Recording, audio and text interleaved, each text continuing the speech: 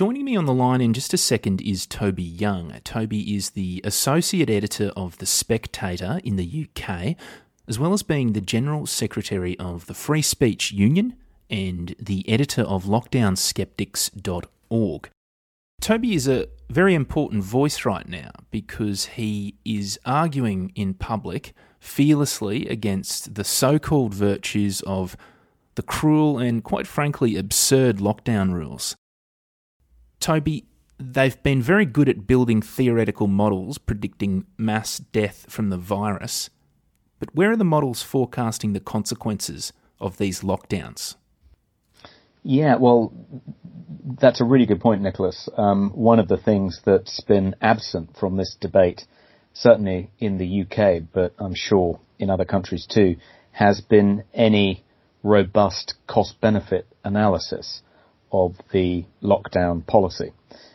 So there was a piece in the Financial Times a few months ago which looked in great detail at the week leading up to the decision made by Boris Johnson and his cabinet to quarantine everybody in the UK, the healthy as well as the sick. That decision was made on March 23rd, and it was announced at a meeting of COBRA, which is the sort of emergency committee of the cabinet. And at the COBRA meeting where this decision was announced, an MP called Jesse Norman, who's written a biography of Edmund Burke, among other things, but is quite a thoughtful conservative intellectual, he asked Michael Gove, the cabinet minister chairing that meeting of COBRA, whether a cost-benefit analysis had been done. Did the government know when it was evaluating this policy whether the benefits would outweigh the costs, given that it was clearly going to cost a great deal, and not just economically, as you say, in terms of public health, and in particular mental health. And he just got blank looks. They hadn't. It was as though it hadn't even occurred to them to do a cost-benefit analysis before making this decision. And I don't think any country anywhere in the world that has locked down its population before doing that properly evaluated that policy by doing a proper cost-benefit analysis. And more recently, there's a group of Conservative MPs in the House of Commons called the COVID Recovery Group, and the CRG, and they asked the government to produce a cost-benefit analysis before asking Parliament to approve another lockdown.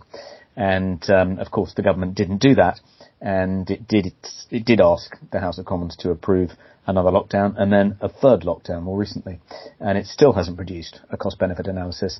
I mean, the lockdown skeptics case, the kind of kernel of the case, is that lockdowns indiscriminately locking up, imprisoning in their homes the healthy as well as the sick,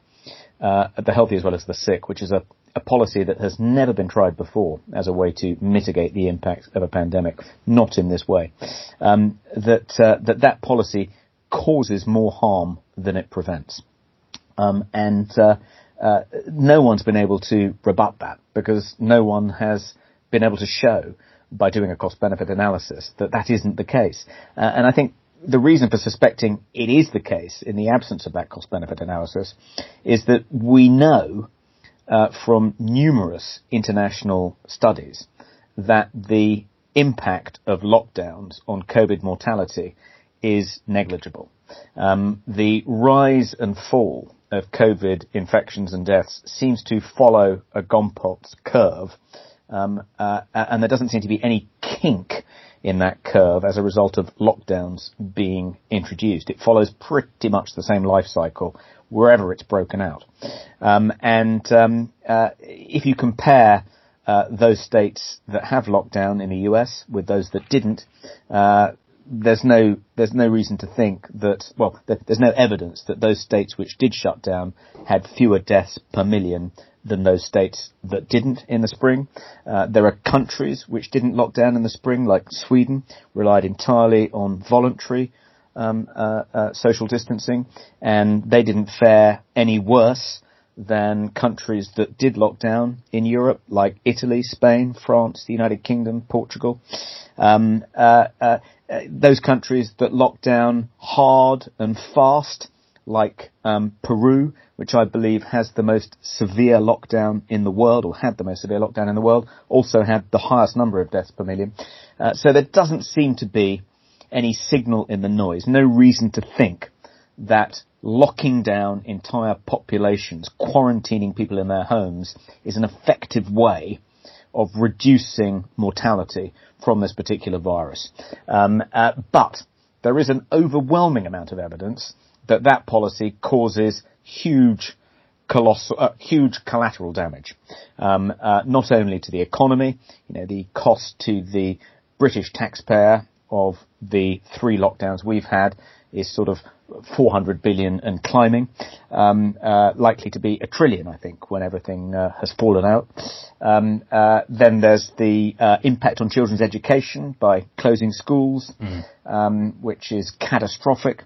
There's the impact on people's mental health. We have a rise in suicides, a rise in teenagers requiring mental health support, completely overwhelming the NHS in that respect.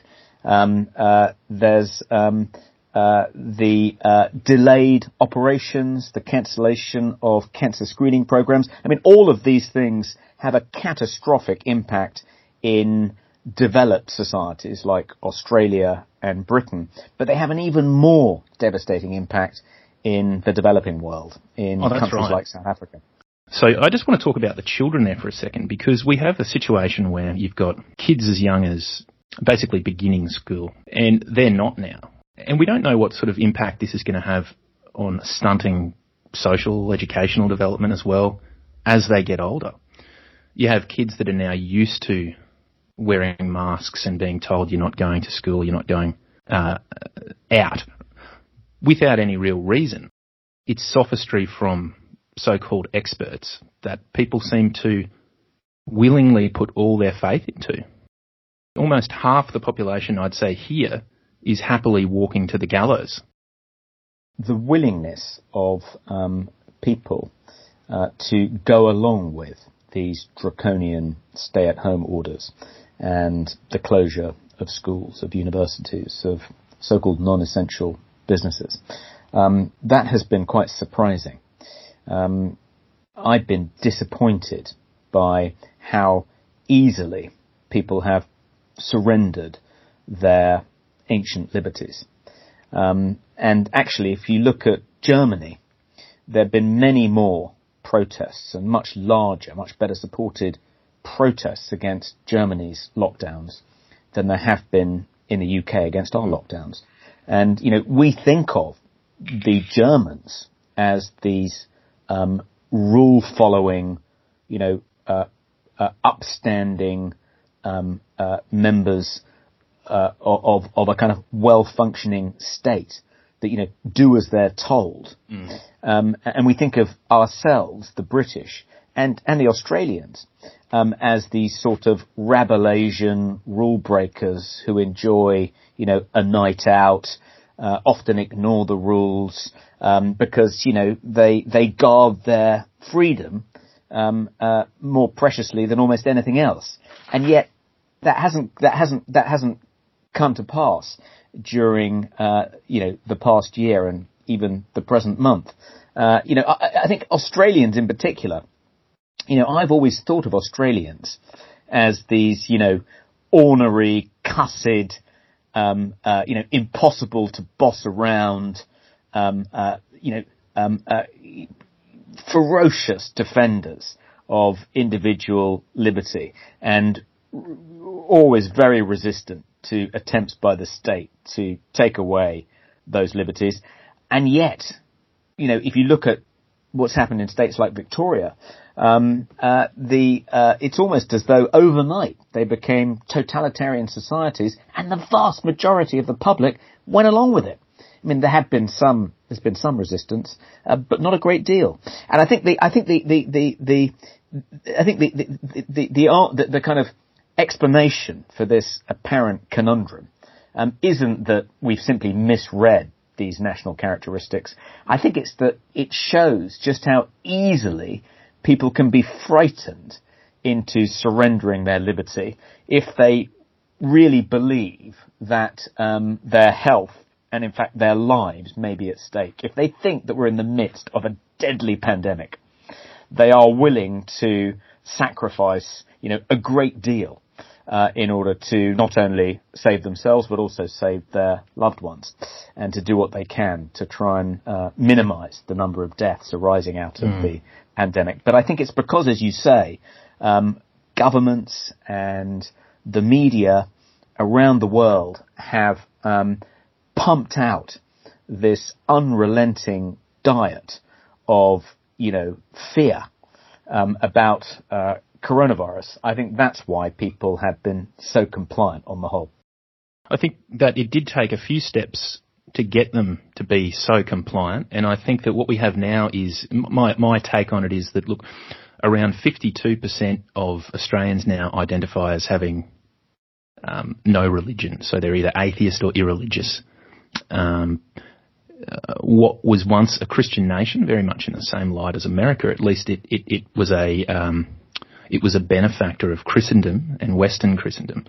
But now we have roughly 50% of, almost in all the main Western countries, the UK, America and Australia, they reject God, okay? And what happens then is you've got people that are living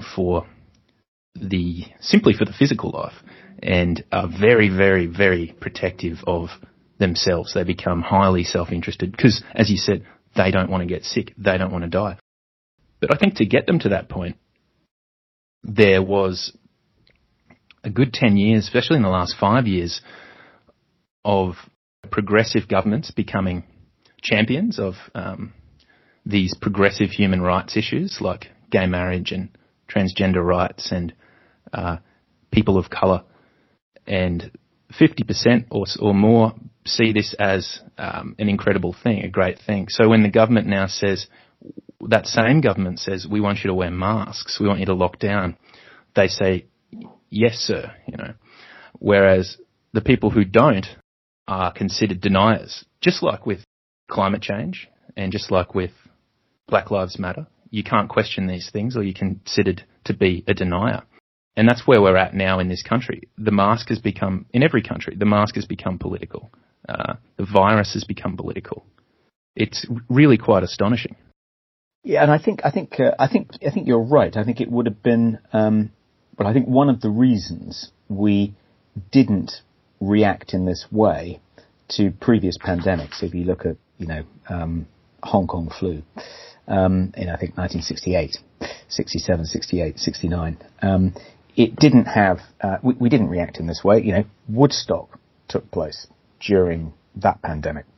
And I think you're right. I think one of the reasons we didn't react in this way is partly because religion was much stronger then than it is now. But I think there's another aspect of that which has fueled our current crisis, which is that scientists and public health experts seem to have effortlessly taken the place of priests, of spiritual leaders. That's right. They have become repositories of the truth, but not just truth as we understand scientific truth, but also moral truth. We look to them not only to lead us out of this crisis scientifically, but also morally. And as you say, the things that we've been asked to do, which the scientists have recommended, for the most part, not entirely, such as wearing masks, have taken on a kind of moral force, that we're not just doing it in order to protect ourselves and protect other people. There's, to not do it is now morally taboo, and those who don't are, almost cast out as shameful, as people who don't belong in our community. And I think that's partly because this class of scientific public health experts have taken on the mantle, the moral leadership that was previously provided by the priesthood. Yeah, definitely. I agree.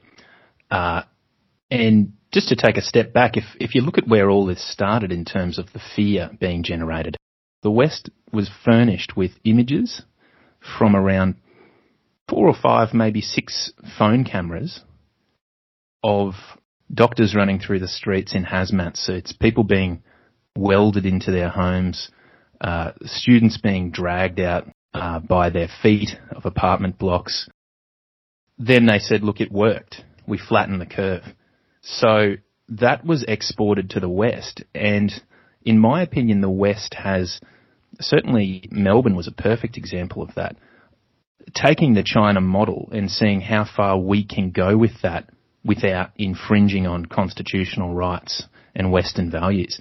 So from the very beginning, that fear has almost hit us like a tidal wave, and no one's really had a chance to take the step back.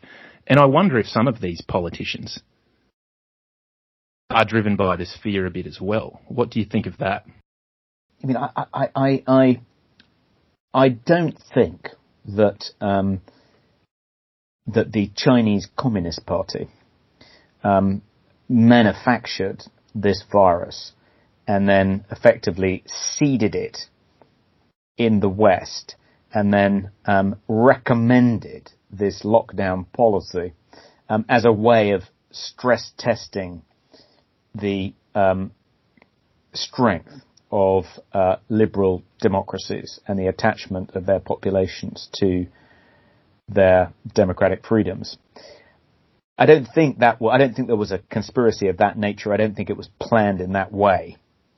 But if it had been, it couldn't have been more effective at revealing the just how weak the West's attachment is to the institutions of liberal democracy. That's the kind of really depressing thing about this. I mean, I think that politicians who you would have hoped would have resisted calls to lockdown, resisted the WHO's, advice to follow what this totalitarian society had done as the only way of mitigating the impact of this deadly virus. You would have hoped that there would have been enough politicians, particularly across the Anglosphere, to resist the temptation to exercise power and mimic the behaviour of totalitarian states like China. And it's been very disappointing that we haven't had that political leadership, that almost every political leader across the West has been so terrified of seeing their political careers destroyed by this virus, destroyed by the accusation that they're not doing enough to minimise the number of COVID deaths, that they've been more than willing to lock up their populations and suspend their ancient liberties just to reduce the overall number of deaths from this one particular virus at the expense of almost everything else. And I think the politicians have judged that they've decided that that's what they'll be judged on. That, when the dust has settled and this is all that's over, their legacy. We hope that's what they'll be judged on at the next election. When they face the electorate are going to judge them on how well they've done at minimising the number of COVID deaths. And that's the only metric that matters. Doesn't matter about the number of years of education missed by the population's school children. Doesn't matter about how many people are suffering from mental ill health. Doesn't matter about the number of businesses that have closed. Doesn't matter about the national debt. The only thing they'll be judged on, they've decided, is how well they've managed to minimise COVID deaths.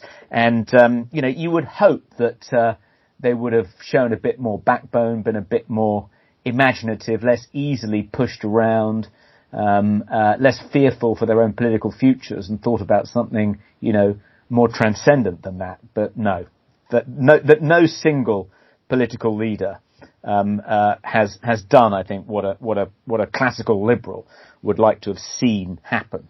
It's been very disappointing. This is about freedom and liberty. we do need to keep hammering away at these people, because if we can flip more people to kind of acknowledge this, or at least ask questions like we've done today, as in how many people might die from other medical illnesses, how many people are lonely right now, how many families are not able to bury their loved ones. These are the questions that should be far more pertinent than we're all in this together, because clearly we aren't. Yeah, no, I completely agree with you. I think it's never been more important to defend dissent, defend scepticism, and it hasn't been more difficult, at least in liberal democracies, to be a non-conformist, to challenge the prevailing orthodoxy. Never been more difficult than at this moment. And it's not just that you face social ostracization. You face being censored, particularly by the big tech companies. So if you express dissent from COVID orthodoxy on YouTube or Twitter or Facebook, you're at risk of losing your account. Those companies have absolutely no qualms about silencing those who challenge the prevailing orthodoxy, not just on this, obviously, but in a number of areas. And that is, I think, why the Free Speech Union, the organisation I set up last year, which is a sort of mass membership organisation that stands up for the speech rights of its members, which I think it's very important. Okay, so Free Speech Union, could you tell me a little bit about this and why it's so important right now? Sure. So I think that free speech hasn't been in such peril since the Second World War across the West, and we see that in a range of areas. But the cultural attachment to free speech, which used to be part of the sort of political DNA in societies across the Anglosphere, that has been waning. And these days, free speech is sort of caricatured as a right that only benefits male, pale and stale conservatives.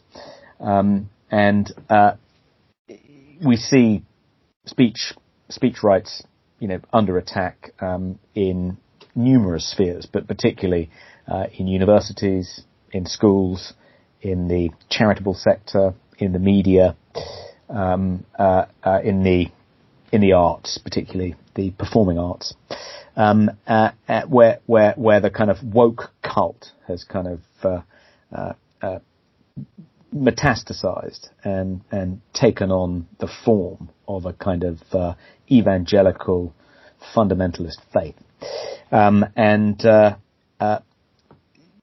Last year in February, I and some other people set up this new mass membership organisation called the Free Speech Union, which stands up for the speech rights of its members. And when those members get into trouble, we do what we can to defend them. So I'll give you an example. A guy called Nick Buckley set up a charity in Manchester called Mancunian Way, which works with disadvantaged young people in Manchester. He set it up in, I think, 2009, maybe 2011.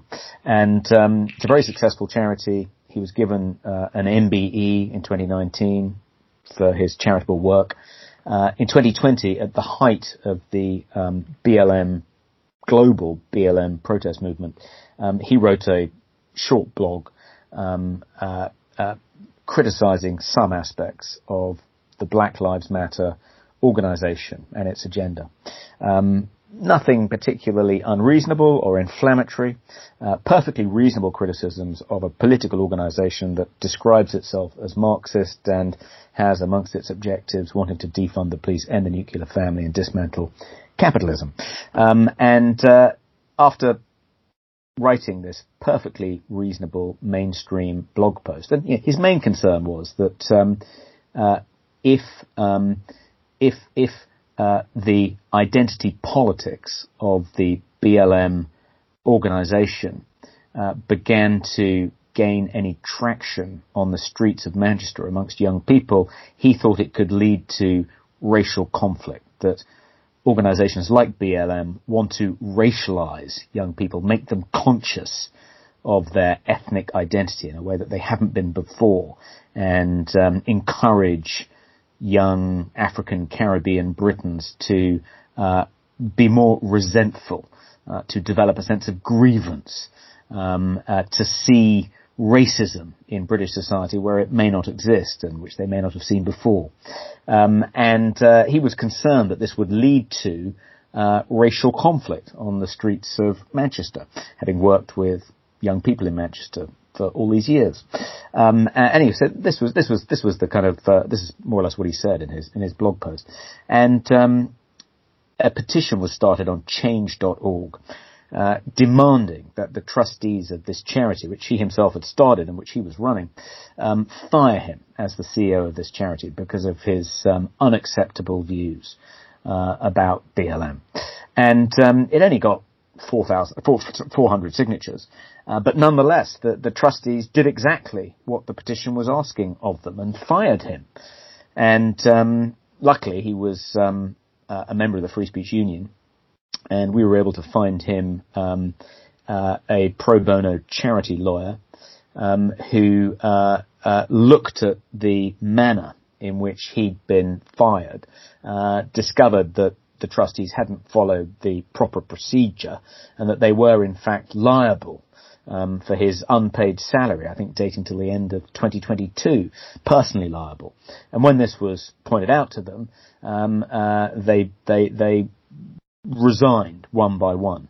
And we also started a counter petition, or helped promote a counter petition, saying he should be reinstated, which got, I don't know, something like over 15,000 signatures.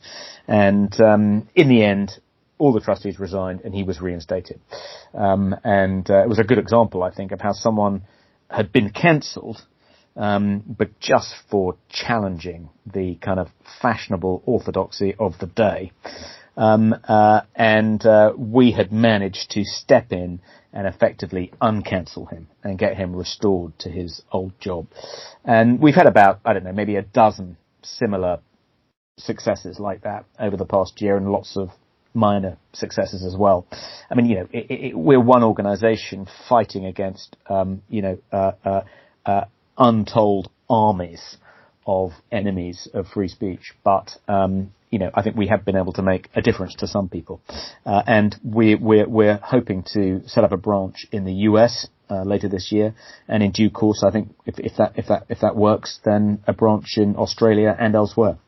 Oh, it's needed ASAP in this country. What a great idea! That's freespeechunion.org is the address. Yeah, freespeechunion.org. And we do accept overseas members. If anyone listening wants to join, we can't offer all the legal protections that we currently offer our members in the UK, but there are some things we can do. So, for instance, there was an academic at the University of Chicago who was mobbed recently because he took issue with the affirmative action approach to recruiting students and faculty at the University of Chicago, I think in his department. And an open letter was circulated accusing him of being, a racist and saying that students of colour didn't feel safe being taught by him, all complete nonsense. And we started a petition calling on the president of the University of Chicago to issue a statement reaffirming the University of Chicago's commitment to free speech and the famous Chicago principles, which are the kind of gold standard for academic free speech. And 3 days after we started that petition, he did indeed issue just such a statement. And I think that means that this poor professor who was under fire in his department is now safe. He can't be fired. He can't be denuded of any of his teaching responsibilities because the president has spoken. He said, no, we believe in free speech at this university, and people should not be persecuted, should not suffer any detriment simply for saying what they believe about an issue of, appropriate public debate. Fantastic. Toby Young, you're a good man and you're doing some good things over there. Good to talk to you. Good on you, mate. Thank you very much.